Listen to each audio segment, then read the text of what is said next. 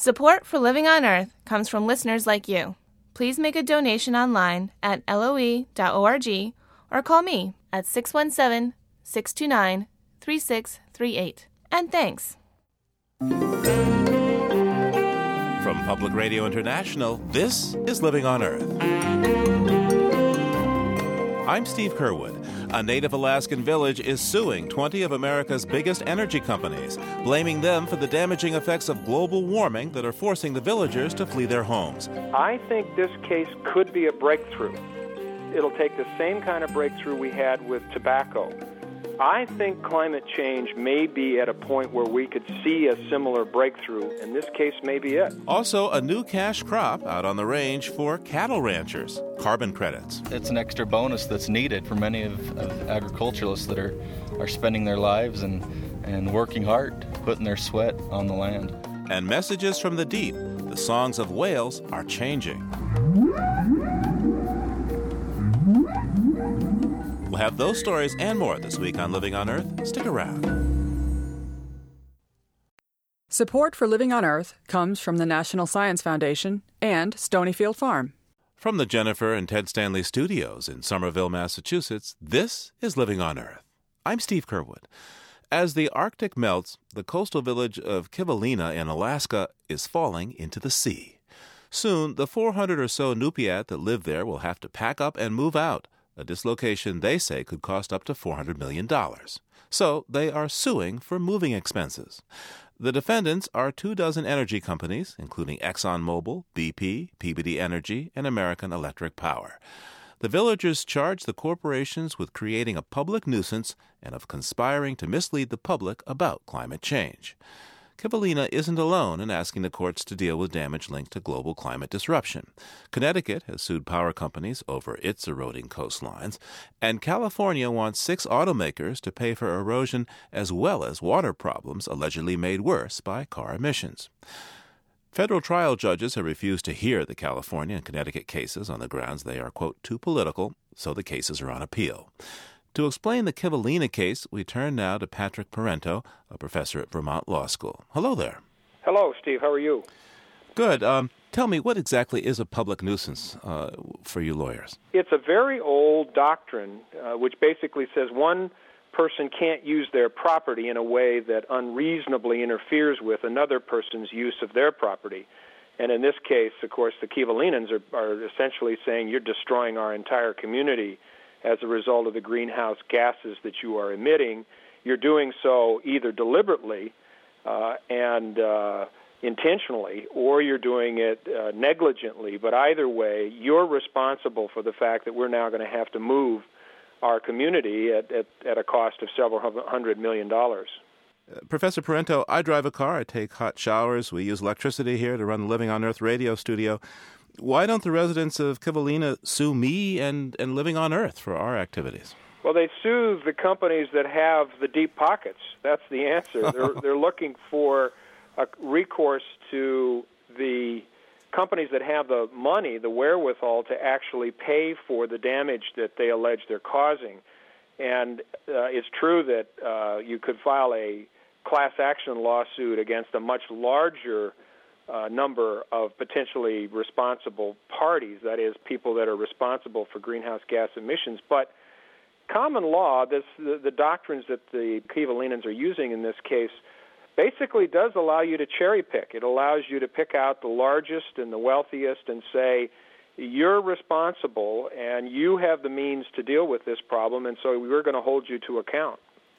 Now, these cases are perhaps somewhat reminiscent of the class action lawsuits against the tobacco industry in the 1990s? Yes, very much so. And the claim that the Kivalinans have made that the companies deliberately set out to deceive the public about climate change and continued to expand their operations and put even more greenhouse gases into the atmosphere, knowing that there was pretty strong science showing that those emissions were having an adverse impact on sea level rise and other things. All of those allegations are very similar to the kinds of allegations made against the tobacco companies several decades ago. These lawsuits are often dismissed, and they're certainly criticized as being too political. What do you suppose is meant by that? The courts want to see the legislature, either the United States Congress or perhaps state legislatures, enact some laws to give the courts some guidance on how to assign liability for something as massive as climate change. So the judge in California dismissed the lawsuit against the automakers on that basis, basically saying we courts are not competent enough to try to decide who is responsible for this problem. We want to see the political branches of government act first. As we were preparing to talk with you, one of our editors said, well, what are the realistic chances of a case like this that Kivalina is bringing? Isn't this case likely to get tossed out of court at practically the first round? Why bother?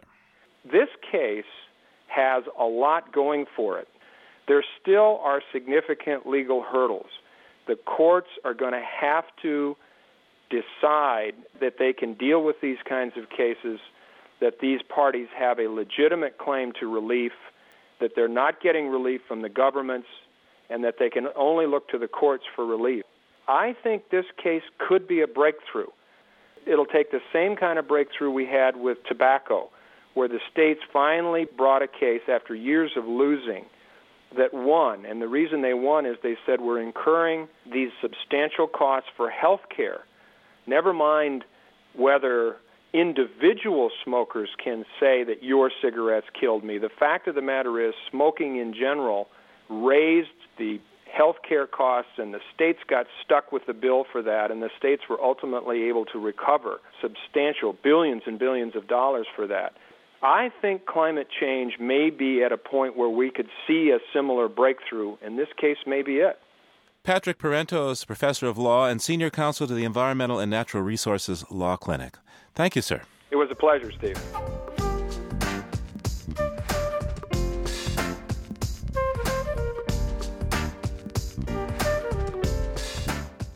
Renewable energy sources, wind, solar, and geothermal, are growing rapidly in the U.S., but the clean energy industry warns that growth could stall unless Congress extends tax credits set to expire at the end of the year.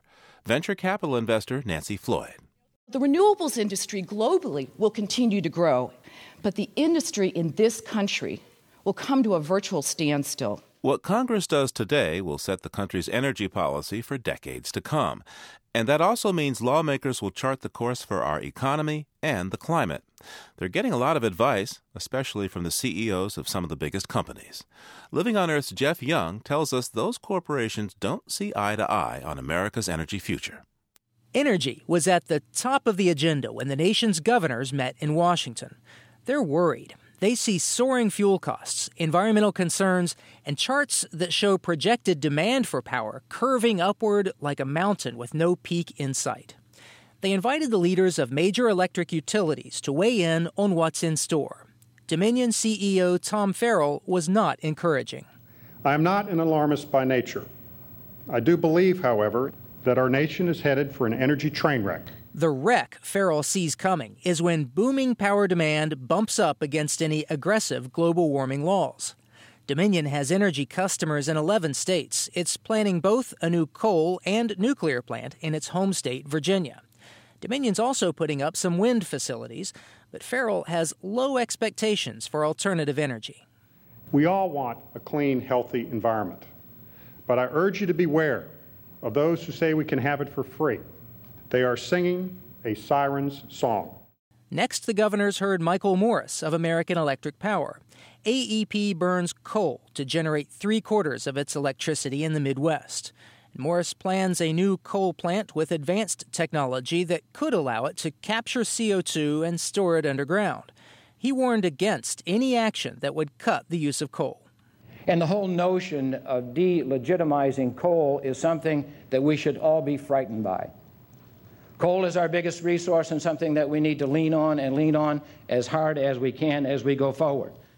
The governors apparently got the message. They chose not to act on a modest global warming resolution by Minnesota Governor Tim Pawlenty. But the message was quite different at another energy gathering in Washington. Ladies and gentlemen, good morning. It's a great pleasure to be at the 3rd International Renewable Energy Conference.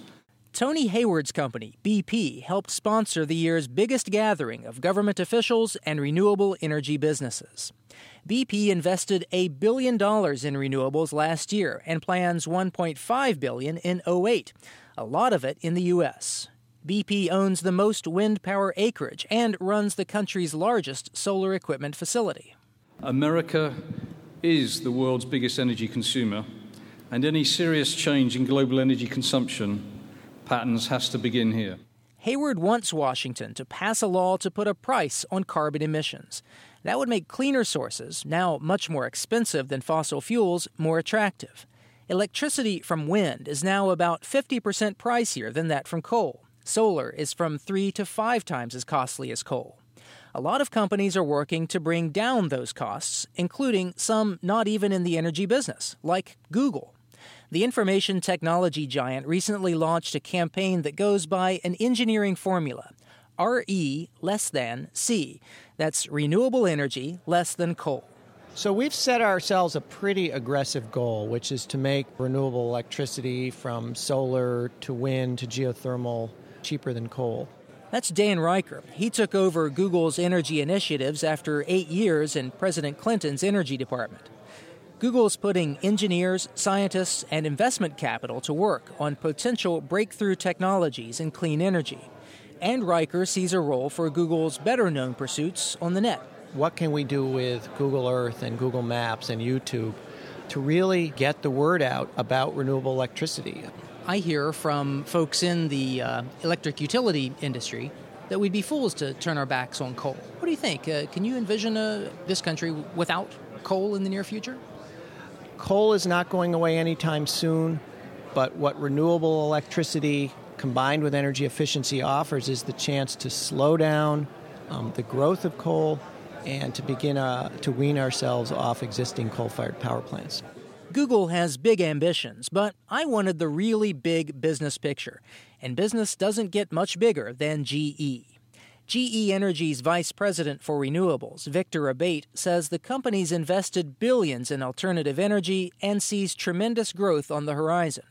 He expects wind, now just a little over 1% of the U.S. electricity mix, to be 5 or 10 times that. Right around the corner, 2015, 2020. The size could be 5-10% without too much of a stretch in our view. Who's right here? The boosters on the renewable side or the fossil fuel folks? Our view is that they're both right. We've, for the past 100 years, built a power generation infrastructure of about 1,000 gigawatts. The question is, for the next 100 years, what's the next 1,000 look like? And that mix, we think, is going to be dramatically different. You'll still need coal, gas, and nuclear, and we're investing in those, but the percentage of renewables won't be 1%. Want more windmills? GE can make them. And who supplies equipment for the coal and nuclear plants AEP and Dominion want to build? That's right, GE. It's one of the little perks of being one of the world's largest corporations. They profit no matter what energy course the country chooses. For Living on Earth, I'm Jeff Young in Washington.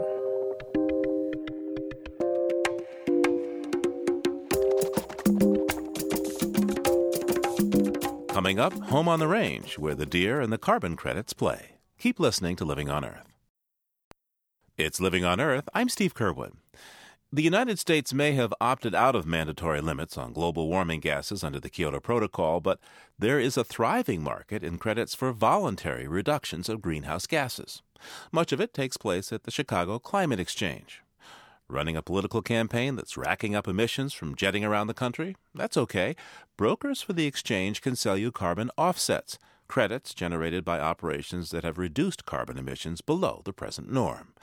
Many of these carbon credits come from collecting methane from landfills, planting trees, or installing clean energy such as wind turbines. And now cattle ranchers are cashing in as well. Living on Earth's Ashley Ahern has our story from Cameron, Montana. Court Smith and Todd Graham know what it's like to feel a bit out of place. When they pull up at a ranch and tell the ranchers they pretty much want to pay them to boost the CO2 their land is already absorbing from the air, well, Smith says they're usually just crossing their fingers they don't get run out of the county. If it doesn't sound like you're selling snake oil, I don't know what else would be. I've got some air I want to sell, and so it's a very complicated system for your average person to grasp because it's just so new. As carbon brokers for a company called Beartooth Capital, they work with ranchers to increase the amount of CO2 the soil on their ranches absorbs. Then Smith & Graham sell credits for that CO2 on the Chicago Climate Exchange. As it turns out, the rangelands of the American West naturally absorb about 190 million tons of CO2 per year. That's about what 40 coal-fired power plants emit. It's a lot of potential, but to really explain how it works, they had to take me with them. Great weather today. Oh, boy. I know. Fairly typical for January in Madison. We're about an hour and a half south of Bozeman, Montana, at the first and only ranch to sell credits to the Chicago Climate Exchange. Farm dogs bark and a couple of horses in the corral look up as we come through the gate. It's called Sun Ranch, but today there's a blizzard on. Hey. My name is James Stewart, and we are on the Sun Ranch in Cameron, Montana. Right now we're down by Wolf Creek in my house. This is Emma. Hi, Emma. This is Christian. Hey, Christian. Come on in. James Stewart manages Sun Ranch. Christian, his 3-year-old, is all worked up because he's coming out for a ride in the pickup to show us what his daddy does. As we drive up into the rangelands of Sun Ranch, James Stewart's voice traces the land formations as he points through the windshield and drifting snow. All right. This is about the middle of the ranch. Our property will go up from the foothills a ways. We have Wolf Creek to the north. We have Moose Creek coming down out of this big canyon. And then the ranch covers about 26,000 acres of rolling range, and the more grass grows, the more carbon gets pulled out of the air and stored in the soil. James Stewart now runs no more than 2,600 cattle, rotating them around the property throughout the year. He used to run twice that many. This ranch could afford that loss of income because the current owner came in with money to invest in making the ranch more sustainable. Todd Graham and Court Smith hope to get up to more than 10 times this many acres signed on to the Climate Exchange this year. But a rancher can't just call up the exchange and say, "Hey, I've got X acres, write me a check." Joel Brown, a soil ecologist with the U.S. Department of Agriculture, explains why. There is a lot of work that has to go into the documentation of the productive capacity of that land, the current condition that it's in, the historical practices over the past, and then some agreements on monitoring and the kind of adjustments they'll make in response to changes in climate. Brown is the guy the Climate Exchange went to when it first wanted to put a dollar value on CO2 in grasslands. And he told them not all grasslands are created equal. A very important part of carbon sequestration is climate, in particular rainfall. That rainfall is what gets plants to produce. As those plants produce more biomass, more of it's transferred below the ground and can be stored as carbon. Range in Kansas, for example, naturally absorbs more CO2 than in Montana or Wyoming. Brown and a team of scientists divided the country into regions and assigned a value to each one. The Sun Ranch falls in a region that absorbs 0.2 tons of CO2 per acre. I asked Michael Walsh, vice president of the Chicago Climate Exchange, to help me figure out how much money Sun Ranch gets for the carbon it absorbs every year. So I did a little math. 26,000 acres times 0.2, that's about 5,200 tons of CO2. Yes. So then where do I go from here in terms of calculating that check? Well, the 5,200 tons are currently worth approximately $20,000 a year. Wow. They're selling for about $4.25 a ton, and you convert the tonnage into a sales price, and your check comes after you execute the sale. $20,000, 5,200 tons. To the Climate Exchange, that's peanuts. Now, that said, it may be a small piece of the total solution set, but it can be a significant opportunity for the landowner that undertakes these best management practices. Sun Ranch got a check that about equaled a quarter of its annual income. And that wasn't peanuts to James Stewart. It's an extra bonus that's needed for many of agriculturalists that are spending their lives and working hard, putting their sweat on the land. Ranchers are used to tight budgets, but in recent years, those budgets have gotten tighter. Many have sold their land to developers. Some feel pressure to graze too many animals, trying to maximize return per acre. Not surprisingly, the work is less enticing to younger generations. Our average age of our agriculturalists are, it's above 60. in the United States.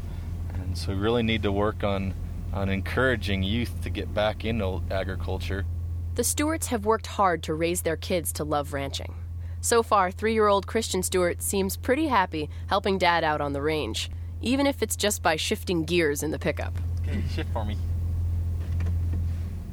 There you go. Daddy, well, tell them all the stuff that you've seen on this ranch. What are the wildlife you've seen? One mommy and 2 babies. Mommy and baby what? Bears. Oh, bears? What else have you seen? And a wolf. One daddy wolf. And a badger. And a baby animal. A bunch of daddy deer. But how do you know if it's a dad? Does. I just taught one. What does it have? Horns and stuff. Horns and stuff. Christian just got his first pony for Christmas because Mom got tired of having a backseat rider when the family was out herding cattle. He's a paint gelding that Christian named Paint. The new Rangelands program may never get off the ground, depending on federal carbon policy. But if it does, it could give Christian Stewart and other young ranchers the chance to have backseat riders of their own someday. For Living on Earth, I'm Ashley Ahern in Cameron, Montana.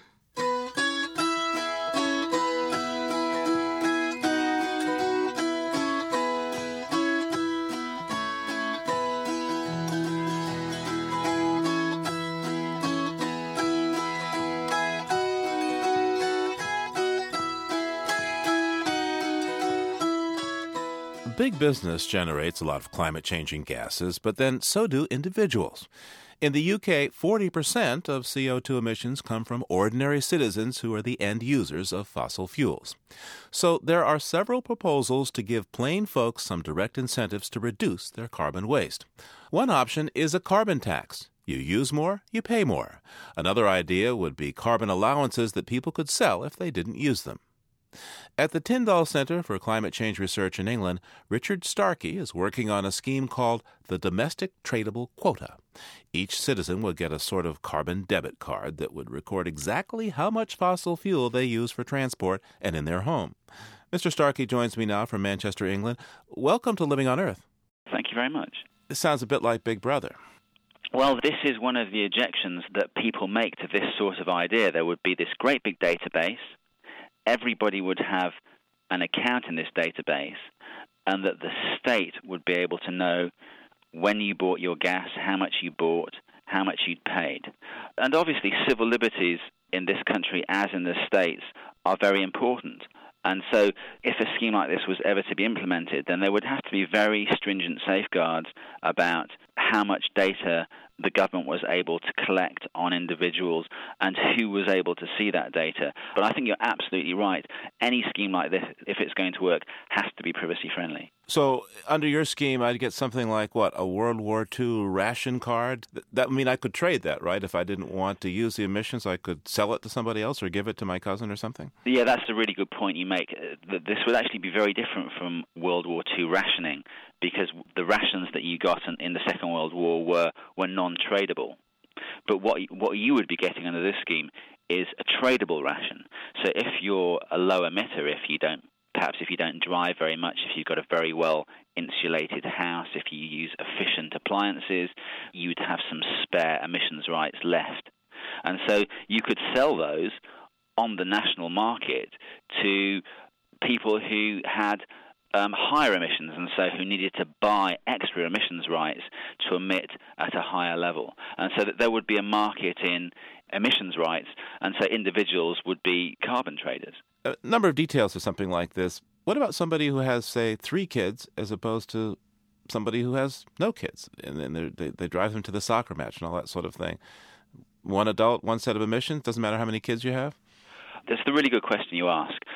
I think for some people, the idea that every adult gets the same quantity of emissions rights is very appealing. But as you say, when you think about it further, some rather awkward questions keep coming up. Well, what happens if someone lives in a very cold part of the country where they need more fuel for heating? And if they need more fuel, they produce more emissions. I think there are two ways of approaching it. Either you go for the commons argument and say, well, because we all share the atmosphere, everybody owns it equally, therefore everybody is entitled to emit equally. Perhaps the other argument you can make is, well, look, if we had to adjust everybody's allowance for everybody's individual circumstances, then it would be horrifically complicated for government.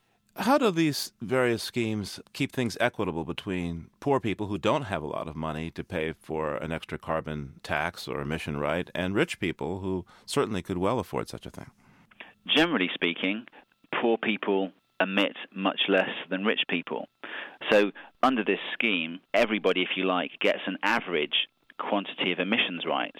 But generally speaking, less well-off people emit at a below average level, whereas more well-off people emit at an above-average level.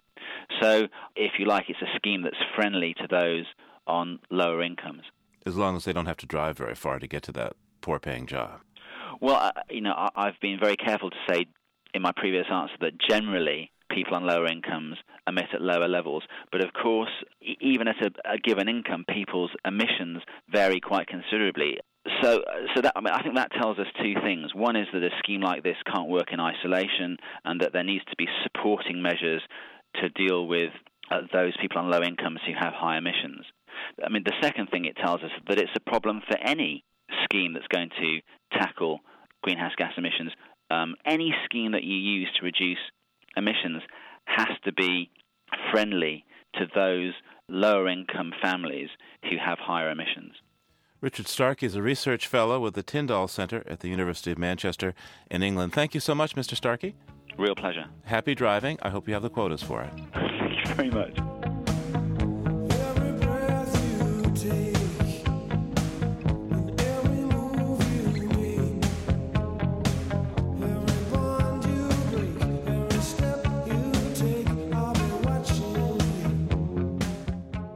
Popular Science magazine says Portland, Oregon is the greenest city in America, with San Francisco close behind. And given Portland's green belt and great public transportation and the Fog City's dedication to just about all things green, that's no surprise. But when you look down Popsi's list of the 50 greenest cities in America, guess who comes in at number 3? Boston, Massachusetts. Now, some disclosure here. Boston is my hometown, so there's some pride. But let's face it, not so long ago, Boston Harbor reeked of pollution, and the main drag through downtown was a rusting, elevated disaster zone, less a road and more a monument to mindless sprawl and congestion. But now, according to Popular Science, Boston is the greenest city on the eastern seaboard. Joining me from City Hall is Jim Hunt, Boston's Chief of Environmental and Energy Services. So, Jim, Beantown is a green town? Well, we've been undertaking a number of green strategies throughout the years under Mayor Menito's leadership. Most particularly, we became the first major city in the nation to incorporate green building standards as part of our zoning process. But from renewable energy, energy efficiency, sustainable transportation, we are implementing strategies to green Boston. Now, there was one very green project in Boston that the world knows about, green in terms of a lot of money, and that's the Big Dig, some $14.5 billion. How green was that deal? Well, one of the outcomes of the Big Dig project was to improve transportation infrastructure, but also to reconnect our city to our waterfront and adding over 20 acres of green space through the Rose Kennedy Greenway. So it's a great connection between our Boston Common and the Emerald Necklace Park system down to our waterfront, which we've made great strides in cleaning up the Boston Harbor.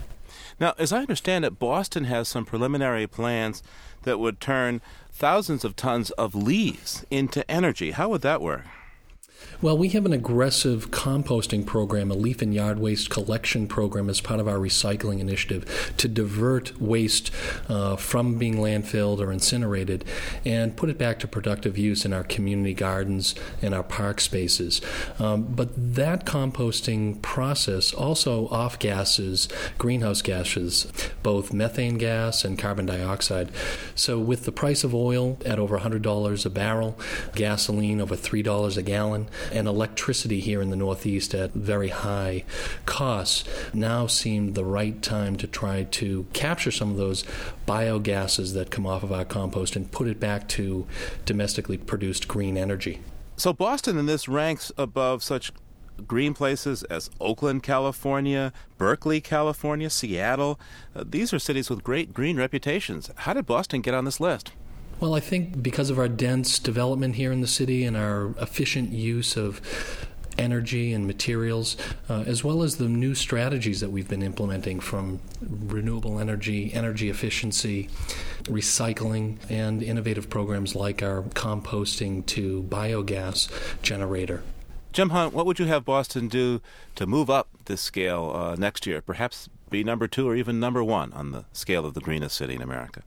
Well, there are different shades of green, and Boston has a long way to go, frankly, and we have ambitious plans, particularly in the area of energy efficiency. We need to bring the leadership that the city has been able to do on our own buildings out to our private residential folks. Also in the area of waste management, we can always do better and recycle more, and we have programs geared at doing that. Lastly, any city can improve on transportation. We have to address single occupancy vehicle use into our cities that not only contribute to global warming, but can exacerbate respiratory ailments like asthma. And so to the extent that we can make investments in mass transit, in intermodal connections to biking and pedestrian connections, those are things that we're working on to become even greener. Jim Hunt is the Chief of Environmental and Energy Services for the City of Boston. Thanks, Jim. All right. Take care. Boston comes in number 3 on Popular Science's list of America's greenest cities. At the top, Portland, Oregon, then San Francisco. For the rest of the list, go to our website, loe.org. Right now I'm imagining the public gardens. The public gardens by where the swan boats are.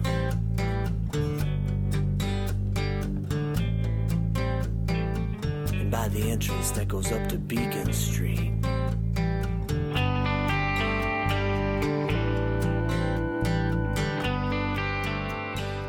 And just ahead, why those that go down to the sea in ships might find there's a lot missing. Next thing you notice is there aren't any fish in the area. So in all of our surveys in 2006, we did not see any fish in this zone. Then you notice the piles and piles of Dungeness crab carcasses on the seafloor. Amongst them are sea worms that have come out from the bottom and are just flapping in the currents. Some of these majestic anemones, white, about 2 feet tall, starting to slump over from lack of oxygen. Stay tuned to Living on Earth. Support for the Environmental Health Desk at Living on Earth comes from the Cedar Tree Foundation. Support also comes from the Richard and Rhoda Goldman Fund for coverage of population and the environment. This is Living on Earth on PRI, Public Radio International. It's Living on Earth. I'm Steve Kerwood.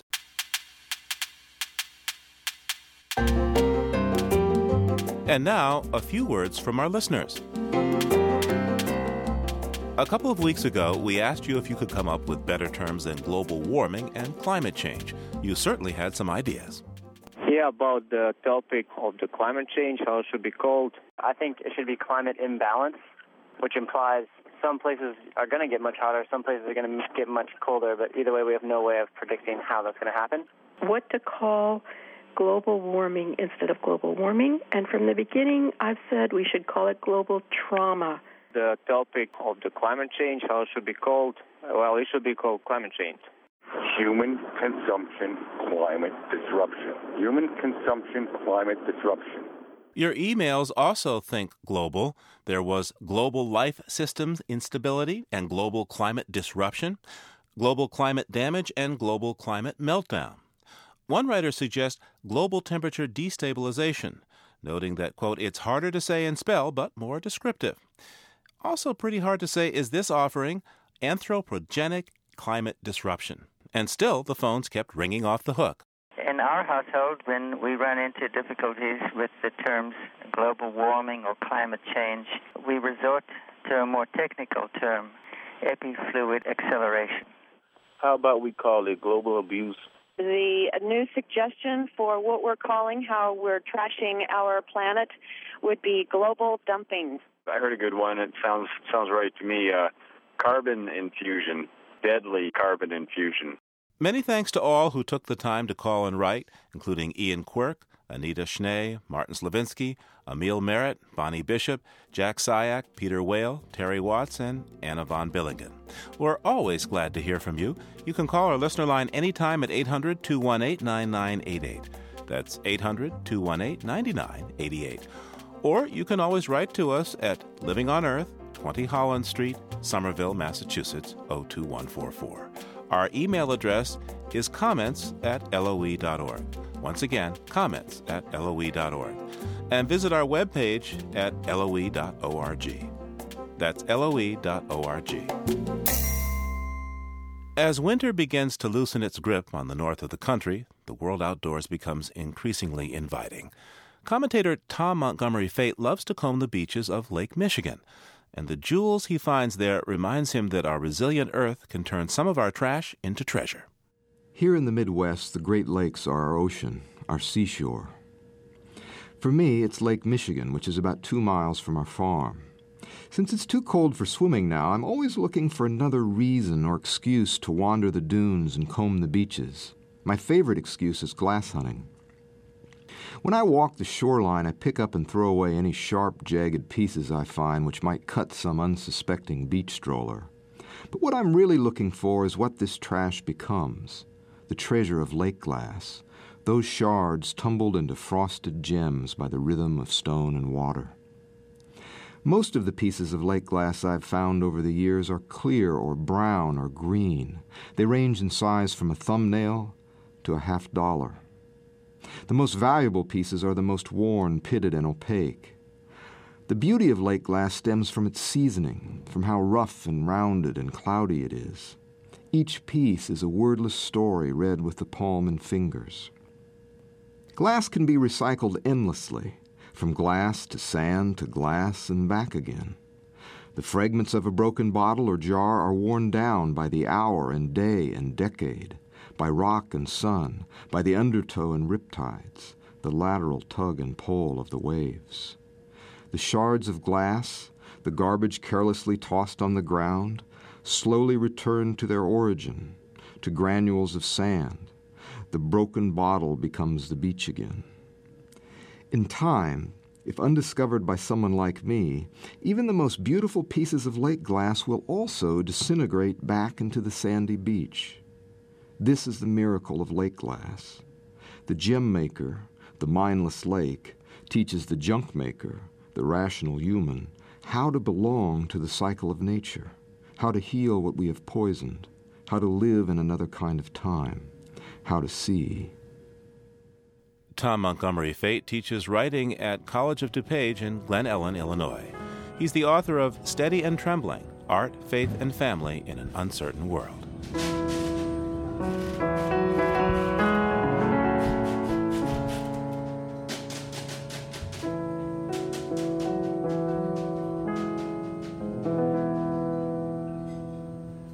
We like to picture the ocean as teeming with life, with fish and crabs and strange glowing eels, that sort of thing. But in many parts of the world, the ocean is dying.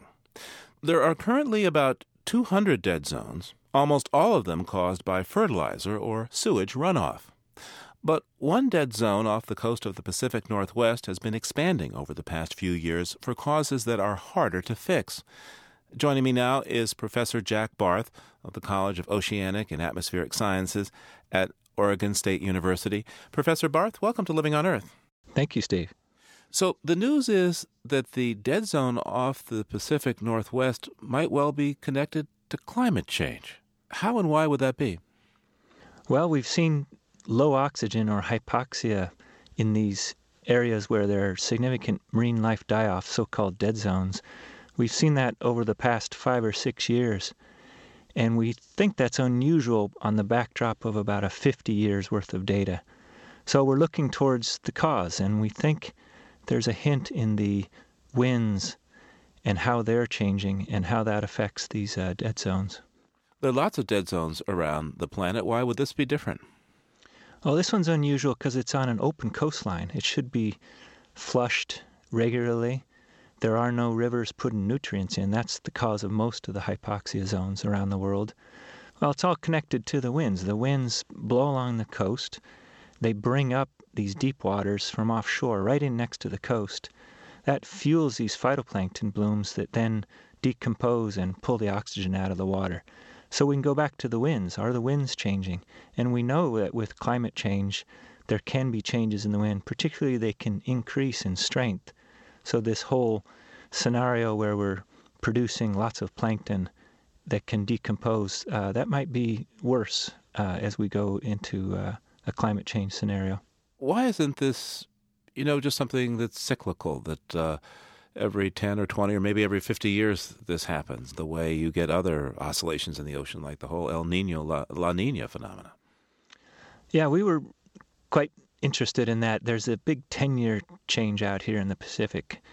And when we first saw this, we said, that's just one of these 10-year swings. But having gone back over that 50-year record, this recent 5 or 6 years really is unusual. So I can tell you that it's not part of a decadal or a 10-year oscillation. Whether it's 50 or 100 years, we don't know. What do you see in this dead zone? Well, first thing you notice, there's lots of something called marine snow, this white, flocky material coming down from the surface. That's the plankton falling down that's going to be decomposed and lead to the hypoxia. Next thing you notice is there aren't any fish in the area. So in all of our surveys in 2006, we did not see any fish in this zone. Then you notice the piles and piles of Dungeness crab carcasses on the seafloor. Amongst them are sea worms that have come out from the bottom and are just flapping in the currents. Some of these majestic anemones, white, about 2 feet tall, starting to slump over from lack of oxygen. There usually are lots of sea star species. We saw some of those actually collapsing from lack of oxygen. So basically this wholesale area of nothing alive and lots of death. Going over a couple of articles written about your research, there was a story of some fishermen having crabs kind of jumping out of the water there. What's that all about? Yeah, well, what happens is those that can get away do. And what I saw myself is my son and I go recreational crabbing, and we were in the bay near the dead zone and catching phenomenal size crabs, sort of dinner plate size, in 15 minutes or less. And those are the crabs that were running in to shore, running into shallow water where there is oxygen. I've also heard reports of small octopi coming up the lines of the fishermen, trying to get out of that dead zone near the bottom of the water. And this isn't happening just off the Pacific Northwest. This is elsewhere on the planet. Yeah, we know of 2 other areas. There's the area off Peru and Chile has a similar hypoxia zone. The one off South Africa and Namibia is quite interesting. They actually get walkouts of lobsters onto the beach, fleeing the dead zone in that region. So what an irony this is. The wind blows in too much food for the fish, and actually, if people are in the area, the fish in fleeing the dead zone as that too much food decays, also they get this huge bounty. So we're getting sort of an inverse signal from nature, a lot of nutrient, and over the short term, a lot of seafood. Yeah, that's exactly right. If you think about this whole process as fueling the healthy ecosystem, there was a balance there, and now somehow we've pushed that a little too far, and as these dead zones develop, the creatures are fleeing to the edges of those, looking for oxygen refuges and concentrating. And we're really not sure what the ripple effect will be. Will there be more subject to being preyed upon in those areas? Professor Jack Barth teaches at the College of Oceanic and Atmospheric Sciences at Oregon State University. Thanks so much, Jack. You're welcome, Steve.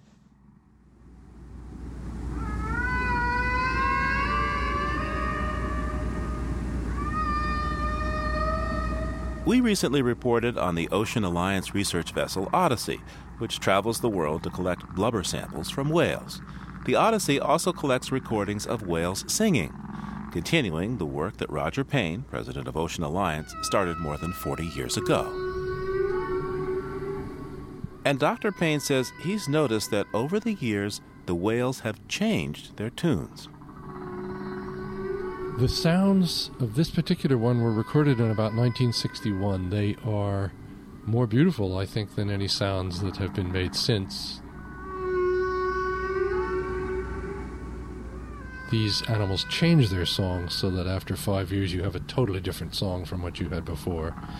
And that means that as time goes by, the song drifts into new territory. What it's in now is, it's all right, it's interesting, and it's quite lovely, but it's not this same keening, extraordinary cries that just fill your heart as well as the air.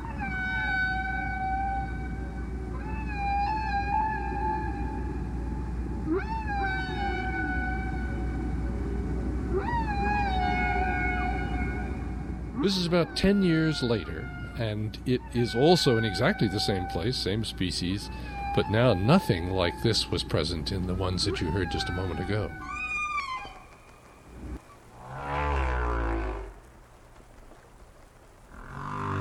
The whales slowly accumulated a bunch of differences until they began to sing this song.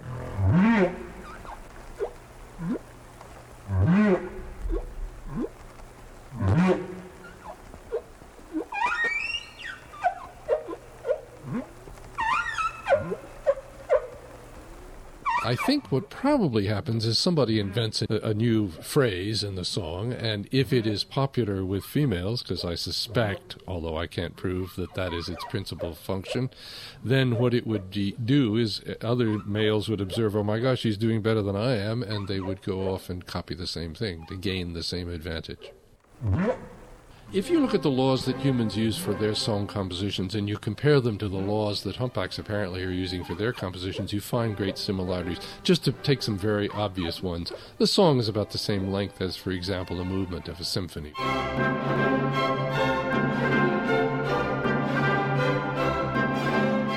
They mix about the same degree of percussive, noisy sounds with melodic, pure tone sounds. They also do strange things like doing ABA form, where they make a statement on.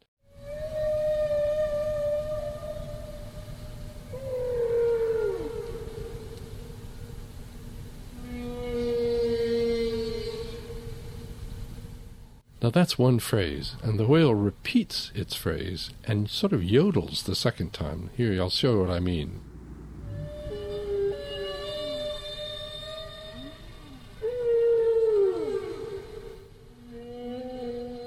Now, if we had time, we would listen to that whale do many, many iterations of that one theme, and then eventually it would change what it was doing and make something completely different, and it would do that for a while. Oh, and then it would change again and do a third and a fourth and a fifth, up to 9 times in some songs. So it's an interesting... It takes a long time to hear a whale song. You can't rush a whale. They also use rhyme in their songs. That is the same trick that the old troubadours used to do in order to remember epic poems, as they included rhyme. It's a mnemonic device, a thing that allows you to help remember what comes next. And now the question to me is, why? How possibly is this the case? There's not a chance that whales were aware of humans or humans were aware of whales, and yet they are using the same tricks. My suspicion is that the vertebrate brain, whether it's located in the head of a whale or the head of a human being, is entertained by pretty much the same kinds of things. To me, that suggests the following, that music is probably older than our species, a lot older than our species, that basically there was a common ancestor to humans and whales, at least when it comes to music, and that these laws got passed through a whole chain of species in both cases and finally have ended up in us, and that these use the same sorts of tricks to gain whatever their final gain is. My suspicion is to the attraction of a female.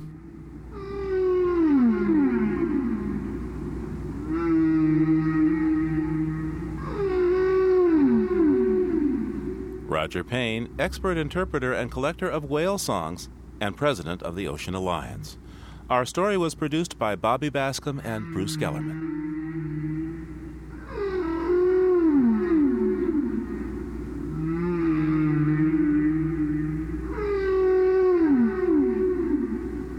Next time on Living on Earth, Saguaro National Park and the hills of Tucson, Arizona have an uninvited visitor that's threatening to take over. You see that patch over there next to Pima Canyon? Buffalo grass. You start looking down the mountain and you start picking out all these little patches, and that's all buffalo grass. And eventually, the whole ridge will be buffalo grass. Invasion of the invasives on the next Living on Earth.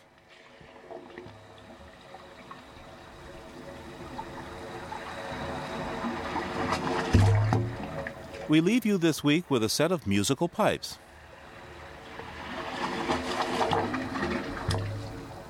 On a peninsula in San Francisco Bay sits the wave organ. It's an acoustic sculpture. As the waves roll ashore, the organ's 25 pipes create these musical tones. Catherine Giardot recorded the water music, and it's included in the Earthier CD, Day of Sound.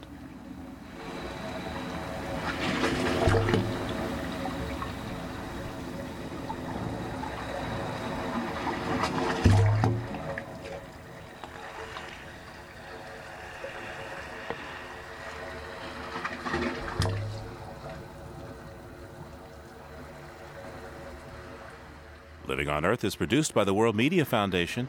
Our crew includes Ashley Ahern, Bobby Bascom, Eileen Valinsky, Jackson Brader, Bruce Gellerman, Ingrid Lobet, Helen Palmer, Mitra Taj, and Jeff Young. Our interns are Annie Gia and Margaret Rossano. Jeff Turton is our technical director. Allison Lirish-Dean composed our themes. You can find us anytime at LOE.org. I'm Steve Curwood. Thanks for listening.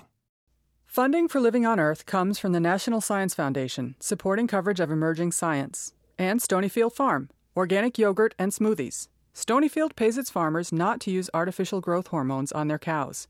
Details at stonyfield.com. Support also comes from you, our listeners, the Ford Foundation, the Town Creek Foundation, the Oak Foundation, supporting coverage of climate change and marine issues, and Pax World Mutual Funds, socially and environmentally sustainable investing. Pax World, for tomorrow. On the web at paxworld.com. PRI, Public Radio International.